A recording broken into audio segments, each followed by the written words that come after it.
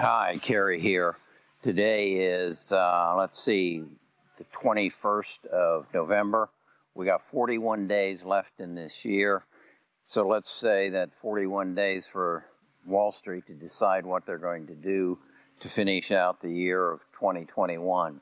And I think it's important that you recognize this for what it is. Wall Street works on an annual basis. They get their bonuses quarterly, but their big bonus comes at the end of the year. So they got to make their portfolios perform, and they measure their success against the averages. In other words, if you're good, then you'll outperform the averages. And what have the averages done? Well, the S&P is up 26.95% through last Friday. The Dow's up 21.66%. And NASDAQ's up 26.45. That's a pretty high bar to beat. So they're coming down to the end of the year, and the task is before them. Can you beat the averages? Can you justify your existence as a hedge fund, as a mutual fund, as an ETF? Because if you can't beat the averages, we don't need you, okay? So this is a critical time of the year. So you as a manager of your portfolio need to keep this in mind. And that's what I want to talk about today, is how are we going to manage our portfolio based upon what they're going to do over the next 45 days. Now, this is totally contrary to what I believe in, that you don't play their game, you play the long game, and you invest in the events that are going to change the way you live. But it would be foolish to know that we're entering the ninth inning of the game and they need to beat the other team, and the other teams performed the 21 to 26% up. So let's think about it, and let's talk about it and see how we want to react to it and how we want to manage our portfolios accordingly. I'll be right back. I'm not your financial advisor. Best of Us Investors presents Kerry Griegmeier.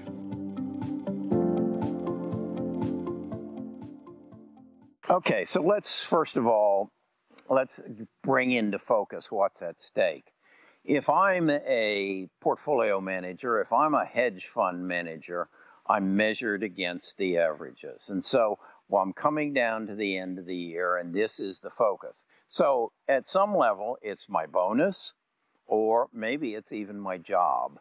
If I'm a portfolio manager, if I'm a hedge fund manager, I'm in there for, 2 and 20.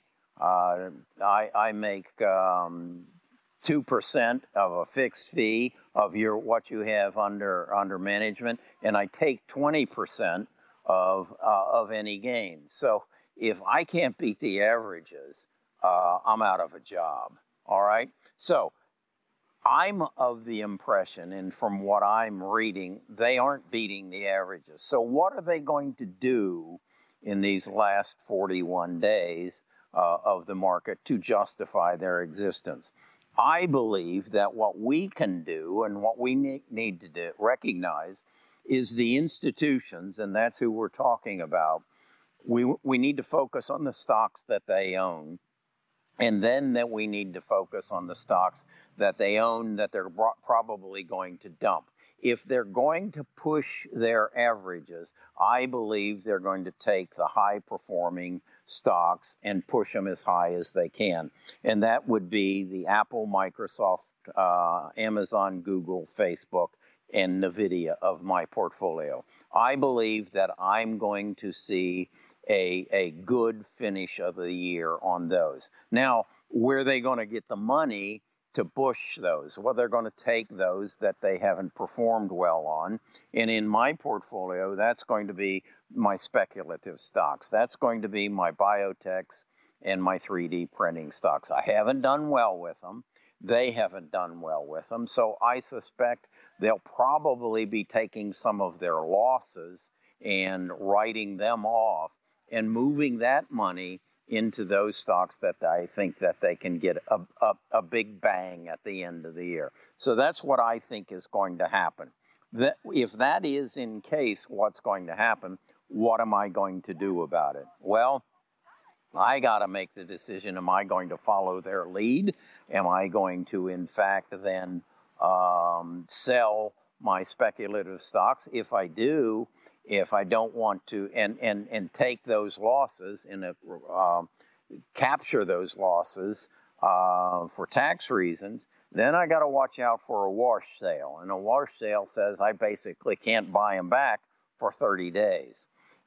So I've got to consider that. So I think probably what I'll do is kind of just sit where I'm at and recognize what I think is going to happen. I think there's going to be some manipulation at the end of the year to help the institutions get their performance ratings up so that they don't put in jeopardy their relationship with their big investors. Again, if you're paying a 2 and 20, 2% of what they have under management as a management fee, and then they take 20% of the gains, they've got a tough 41 days in front of them. So let's keep that in mind.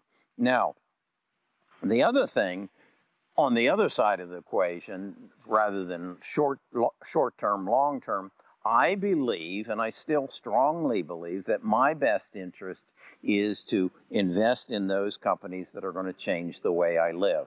And I'm going to reiterate my contention that that means I need to be in biotech, because I believe the most important thing that has happened in my life and will give me the biggest reward in my portfolio is to be in biotech. We have just came through, or we're still working our way through, the coronavirus. We have recognized that our health care system is broken, and we've got to go into the health cure mode rather than health care. And that's genome sequencing. That's using artificial intelligence to develop the master drugs that are going to take the diseases away from us and make us healthy. So I think this is the direction I want to go. I'll probably, in my non-qualified funds, capture some of the losses that I have on my table and bank them. And in some cases, I won't buy the stock back even in 30 days. I'm allowed to carry those losses forward to offset future gains, and I'm allowed to take up to $3,000 a year in losses that I carry over from year to year. So that's going to be my move. What I also wanted to share with you is the charts that I've used. You've seen this chart before. This is my S&P and Dow chart, and what it's showing is how the market is driven by the money supply, and the money supply is created by the federal government taking on debt. And as you can see, the debt has moved all the way up to about $28 trillion in 2000. Let's see, it was $4 trillion. We're now up to $28 trillion. That money is like water. It falls out of the sky, and it's got to end up somewhere. It goes through people's pockets who need it for putting a roof over their head and buying groceries, but eventually it lands in someone's pocket who says, I don't need this for any specific purpose, so I'm going to invest it. And where they invest it is, as you'll see in this next chart, disproportionately it goes to the NASDAQ market. And I think that will continue. And that's, if you're a long-term investor, you need to be aware of this, that the NASDAQ market has outperformed the Dow and the S&P 500 over the last 10 years just astronomically. And that's because technology is disrupting the world so tremendously for a positive gain, and that's where the new companies, the startups, and I just read in the Wall Street Journal this last week, we now have more public companies available to purchase on the accumulative stock markets than ever before. It had actually dropped back starting in somewhere around 2018, And we were having a decreased number because of mergers and acquisitions. But that number has now been surpassed because of all the SPACs and all the IPOs and all the technology. Just look at the number of EV companies, automobile companies that have come forward, all the artificial intelligence companies come forward, all the biotech companies that have come forward. So the gain of the future is going to be in the NASDAQ. The gain of the future is going to be in the stocks that change the way you live. And that's my investment theory. That's what I'll stick with, because my goals are three.